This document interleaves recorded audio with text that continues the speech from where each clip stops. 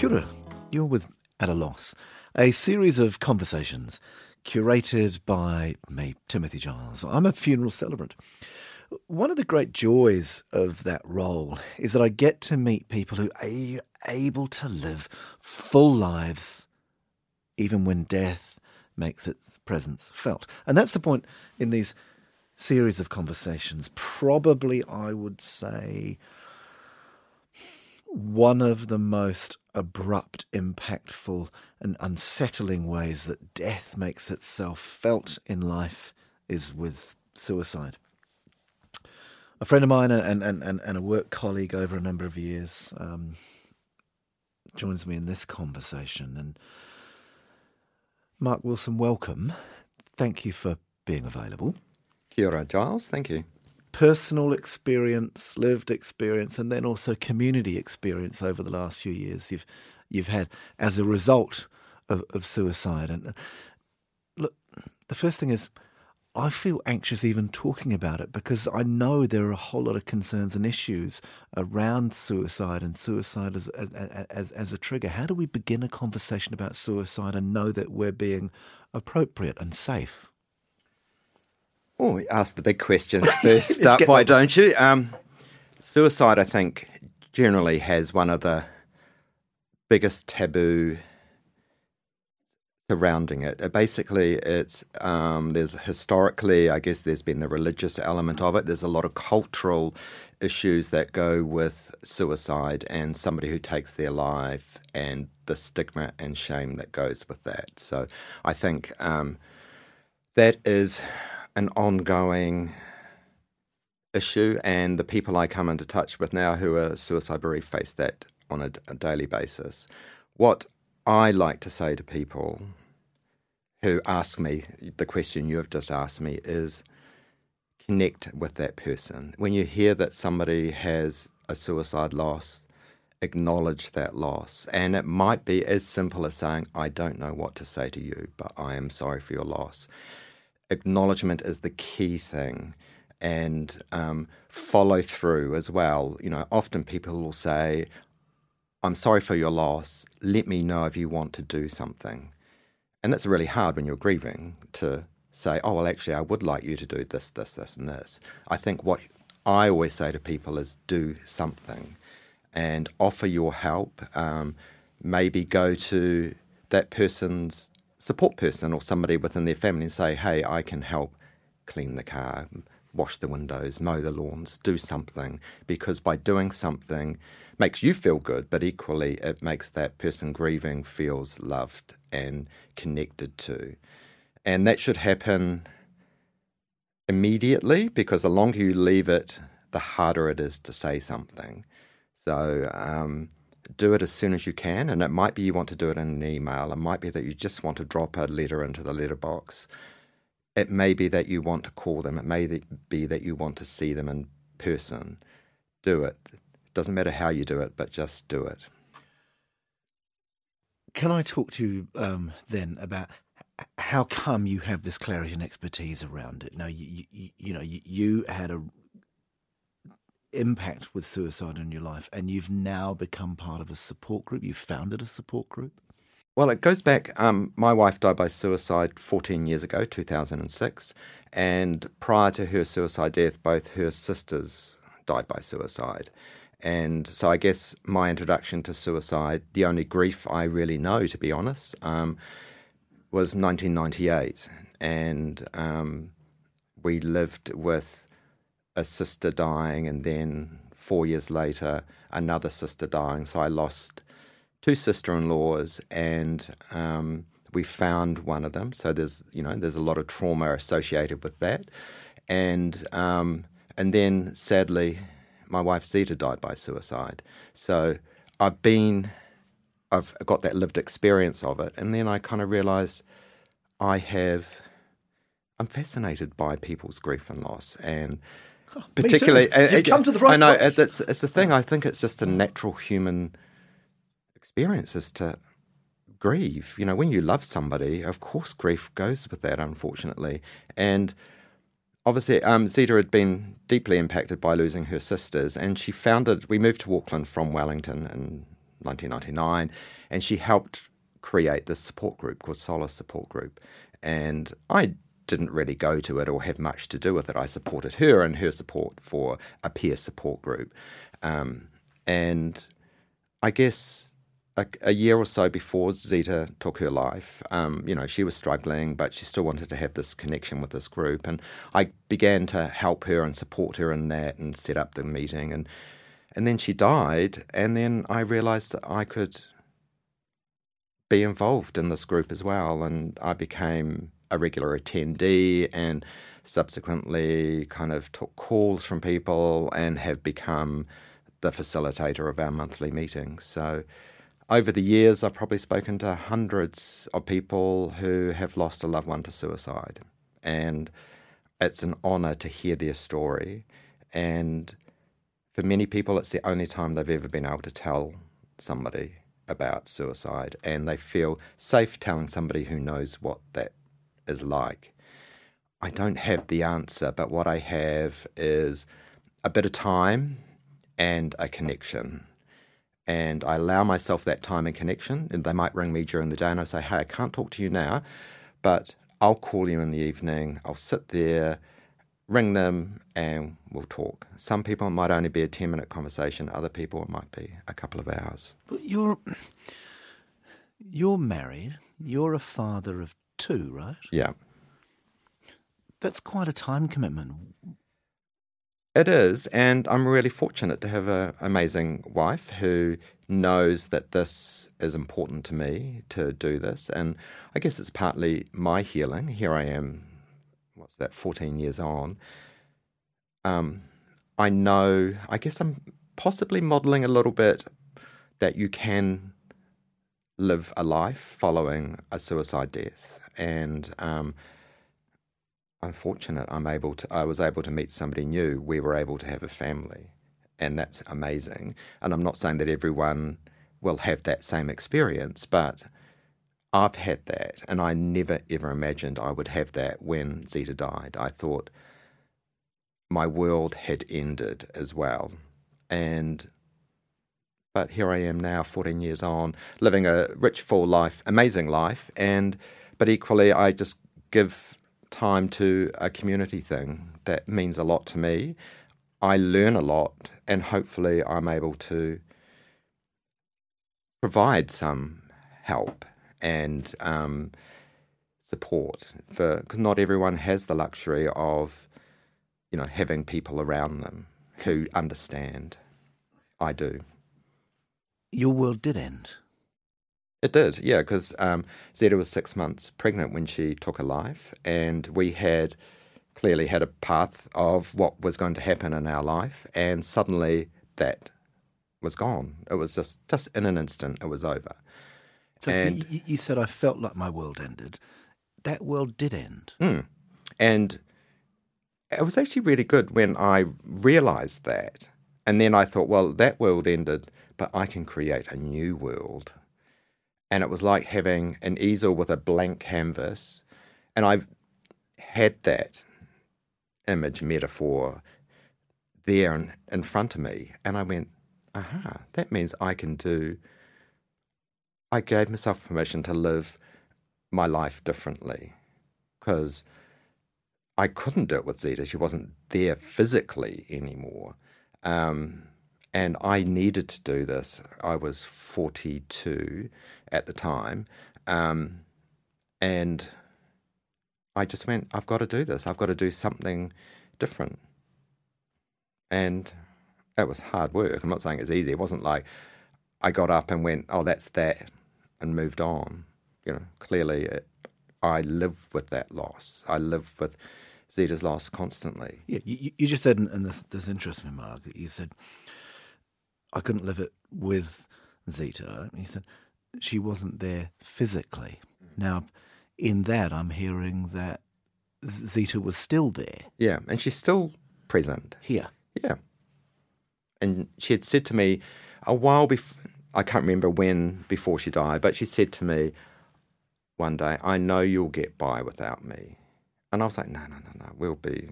Actually, I know where we were. We're at St. Luke's. We're at the food hall, and we were having dinner one night, and she just said, "I know you'll get by without me." And I said, "No. We'll be like that old couple over there who are 80 or 90 years old, eating fried rice or whatever." And and she went, "No, I can't imagine that." And of course, it's one of the many things you think about, those conversations when somebody takes their life.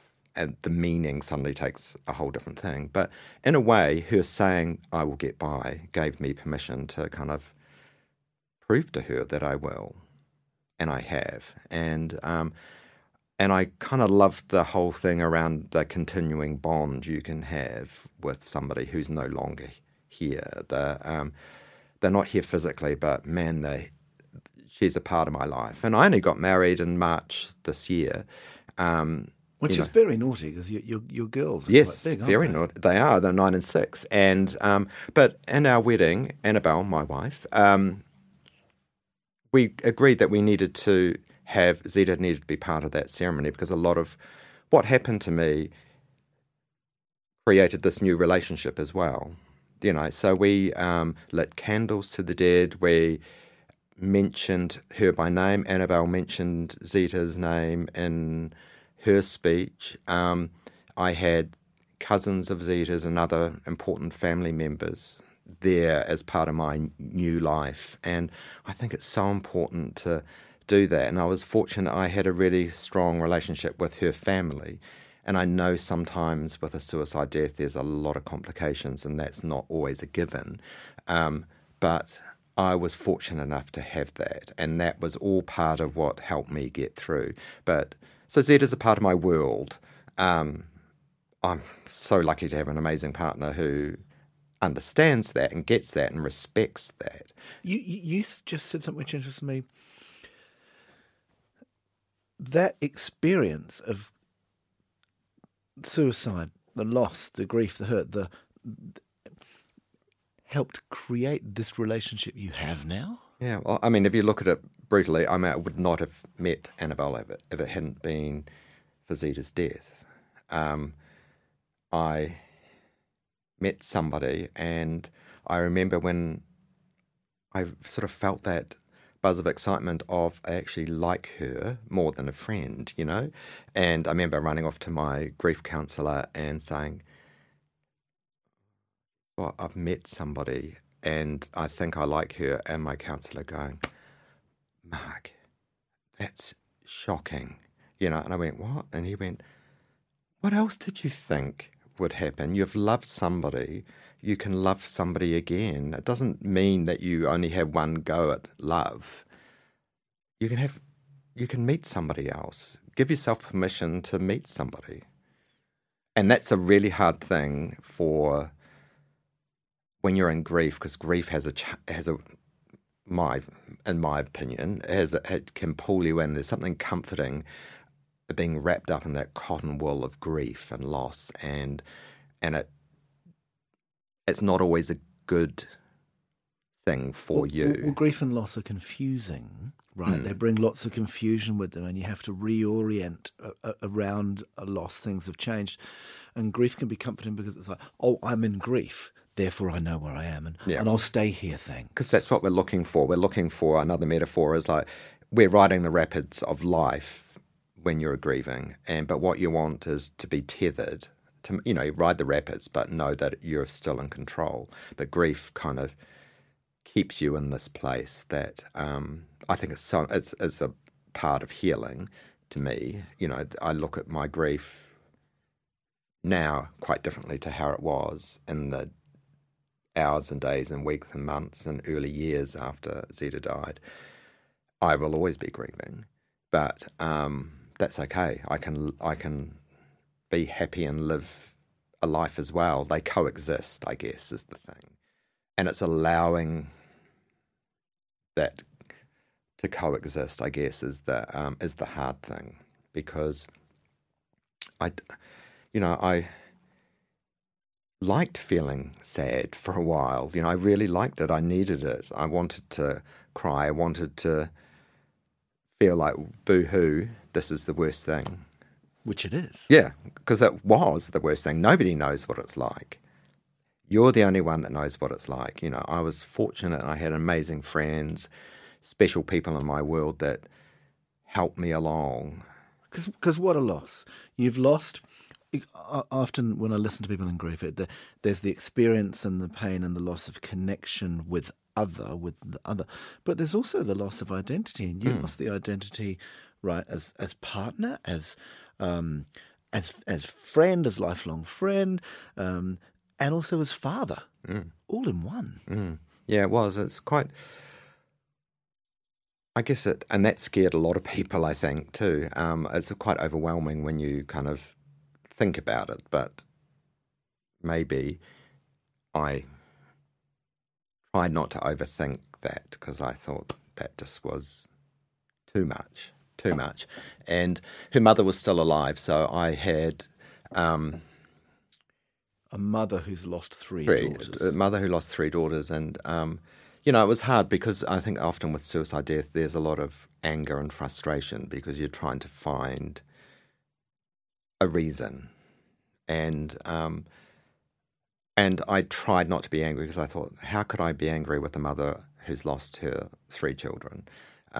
That's not good for me, and it's certainly not fair for her who's lost everything. So we ended up having a really good relationship. And I remember probably the hardest phone call I made after having to tell her that Zeta was gone was telling her that I had met somebody else. And I remember we just cried and cried and cried. And there were tears of joy, you know, because she was like, yes, you've met somebody. Isn't Was that she cool? really? Yeah, she was so happy for me. So happy for me. And she, you know, I used to take my girls to go visit her. She lived in the country on a farm, and I'd go visit with them, and they were like the grandkids she never had. So, and 2 weeks before she died, she sent my daughter a fifth birthday card. You know, she was still able to do that, and she had decided that she wanted to die peacefully. It was the most incredible thing, quite a juxtaposition in a way. She died peacefully, gracefully, with none of the drama of her daughters, but all she knew is that she wanted to be with them, and that's a really powerful thing.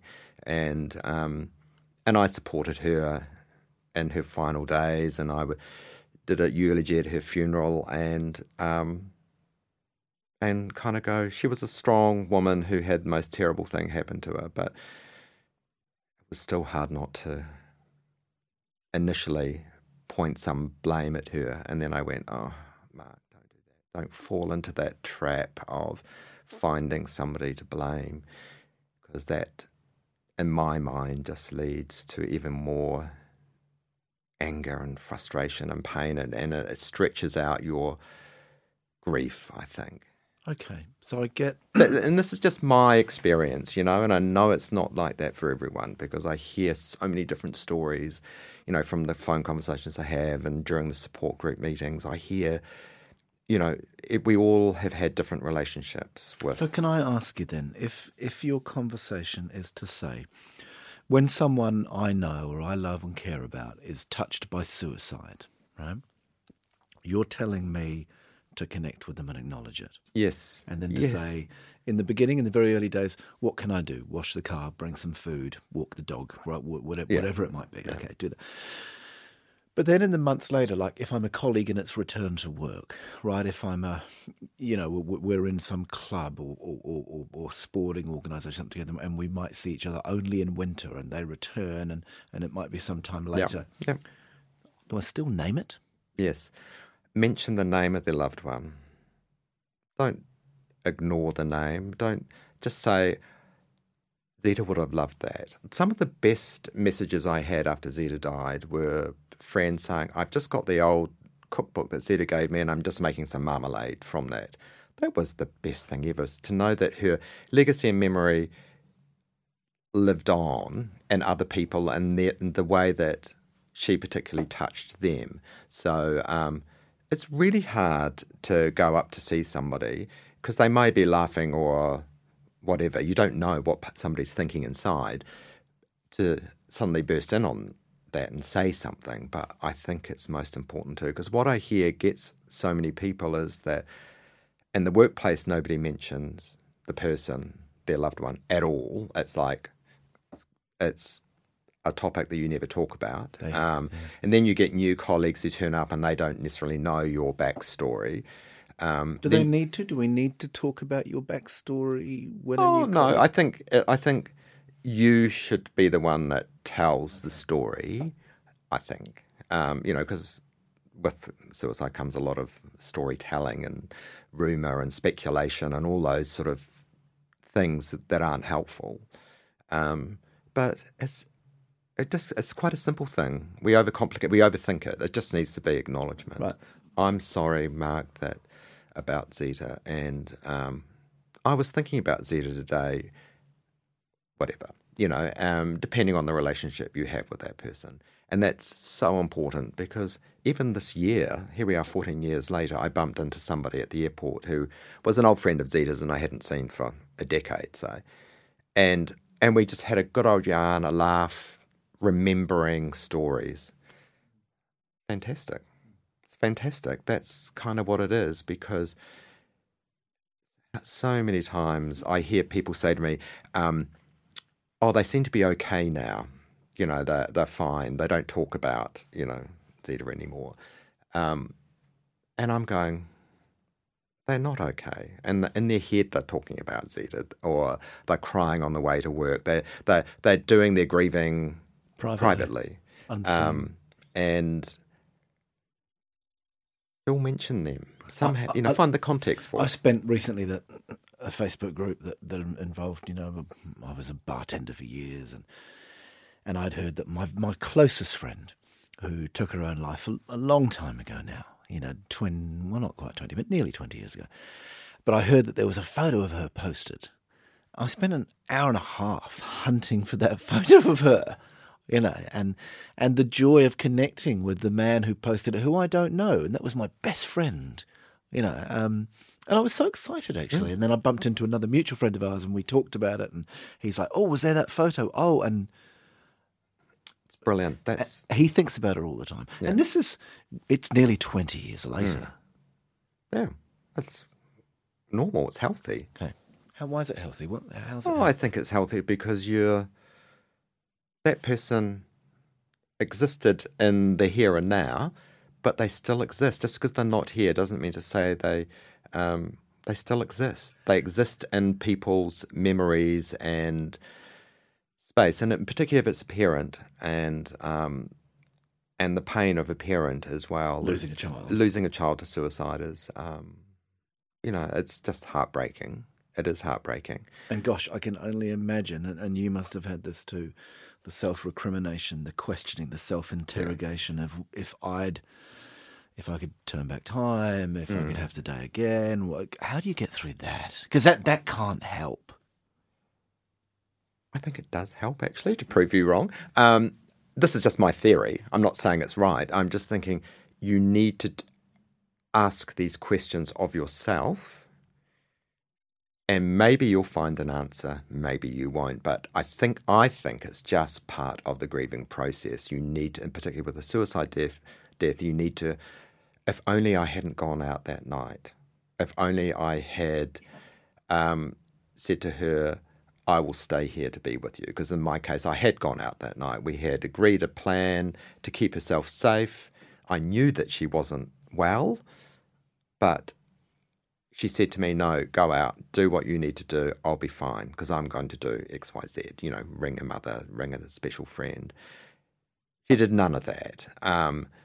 But every other time she had said that, she had done that. So I trusted her and believed her. And that's the cruelty of it. She had a number of carers. She had a psychologist, a psychiatrist, a obstetrician, and she had a naturopath, and she'd found a faith as well. So she had me. So in theory, she had a lot of foundation stones for keeping her in the here and now. And had a plan that had been practiced and used successfully. Yeah. And that's the complex thing about suicidality and suicidal thinking, from what I know, is in an instant it can be that normal stuff kind of can disappear, and and people who are like that can be drawn, or it can be quite a long process to that point. So there's no one way, I guess. Solar as a support group, or and with someone when this conversation comes up. We're coming to the end of our conversation together, and how do I provide support? And if I need support, how do I ask for it? That's really hard because you don't really know what there is out there. I think the most important thing is if you've got somebody, at least one person that you talk to that you trust, that is there for you and doesn't have the answers for you, they're just there to listen. Because what you've got to do as a support person is listen, actively listen. Don't place any judgment on what happened. Just hear the story, and it might be on rotate, heavy rotate for a very long time, because that's what we need to do when we grieve. And I think with a suicide death, we need to do it a lot more. It's like a jigsaw puzzle, and you're trying to find all the pieces to it to complete it. And in my mind, you never complete that jigsaw puzzle because there's still a couple of pieces missing about really what was happening, why did that happen then, and I think peer support is really good for some people, and at a particular point in your loss, I think if you can, getting some good quality, affordable counselling, and that's a whole nother issue. And so you need professional and personal, and then you have to really look after yourself. And there's a lot of well-being stuff. Do something as simple as going for walks, embracing whatever you can, whenever you can, for that moment and go, there is joy in my life, and just find that little sliver of joy because it will return. And I think that's the key thing to it. And because you're having joy doesn't mean to say that you're going to lose any connection to your loved one. In many ways, it makes that connection stronger and healthier, I think. How wonderful to see you on this other side, Mark. Thank you so much for coming in on this conversation. I really, My pleasure. Really appreciate it. Thanks for listening.